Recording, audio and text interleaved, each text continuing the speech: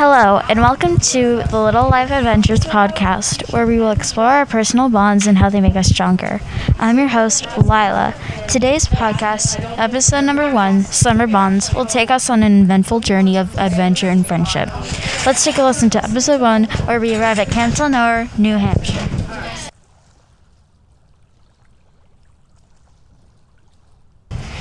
It seemed like yesterday when I stared up at my bunkmates for the first time. My stomach was curdling and flipping in circles as if I was on a roller coaster. Cold sweat dripped down my face and pooled at the crease of my nose as I looked around the circle of energetic, young kids. Could I really do this? Could I really make it through a month of sleepaway camp? It was now my third year at Camp Telnoer, and about a week into the session, I found myself on the lake towing 5 heavy red and blue paddleboards on a thrifty blue kayak. The paint was fading while the foot adjusters barely worked, and the thick plastic was hot to the touch. I paddled out to the middle of the murky lake. Eep! I suddenly heard one of my bunkmates yell as she was pushed in by the girl that still stood upon the board. My paddles became more and more sloppy as I started to notice the decline in my stamina. I had finally worn myself out and let the black paddle of my kayak rest on the rim of the cockpit. The sun bounced off the water and sliced into my eyes at such an angle it felt blinding. I leaned my head back and looked up to the clear blue sky. The warmth of the sun hitting my skin was like a warm embrace from a loved one as I took the time to enjoy the peaceful atmosphere. The subtle murky waves left behind by the jet ski that I had passed collided with the bottom of the kayak and slowly started to rock the kayak softly from my position.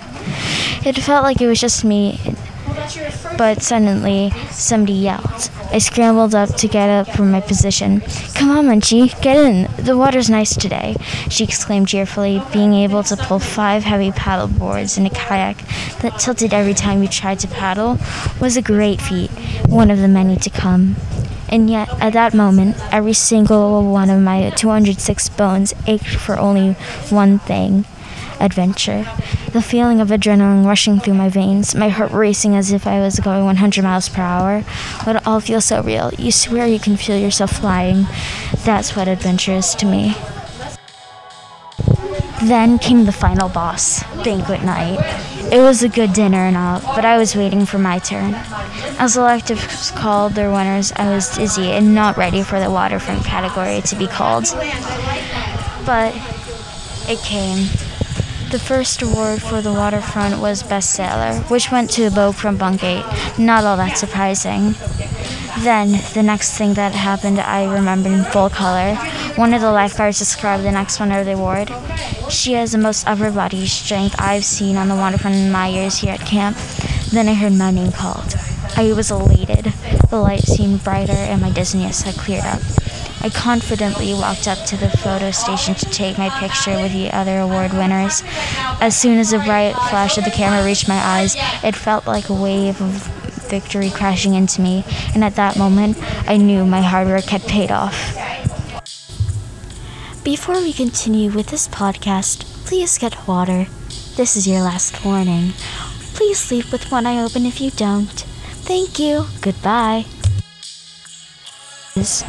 All you need is for others to believe in you, for you to believe in yourself. I think maybe, just maybe one day, everyone will be able to be confident. Not just confident about themselves, but how they do things. Yes, that's it. For others to believe in you, maybe you can also believe in yourself. Maybe that was all I needed, I thought as my parents' car slowly drove away from the dirt parking lot. In the article Friendship by Daniel J. Harushka, the author talks about how friendship is different in parts of the world and how friendship seems to be contagious. The author states how friendship is seen in different cultures, from helping a friend in court, lending money, and helping with crops, to having online friends, hanging out with each other, and being mutual friends because of parents. In another part of the article, the author explains how even chimpanzees share friendly relationships such as cleaning each other and sharing food. The author concludes the article by saying how even with hundreds of people on the internet you're friends with, people always seem to keep to a close group of friends in real life. My research in the article Friendship, written by Daniel J. Harushka, found in the World Book Online website, connects to my narrative because in the text, he explains how friends can be your strongest bond. Similarly, my narrative primarily focuses on the bonds we have with friends and how they can change us for the better as a human being. To me, friends are something you cannot list on paper, nor show it. The more that I think about the article, the more that I realize how my writing is not about confidence and overcoming goals, but more about the bonds you make while trying to reach them, the stronger they get. I now also recognize, because of the article, when friends believe in you, you can gain more confidence, more ability to believe in yourself. To be able to tell yourself whatever you're doing, you'll always have someone to support your actions. Friends can mean many different things to a variety of people, but what do they mean to you?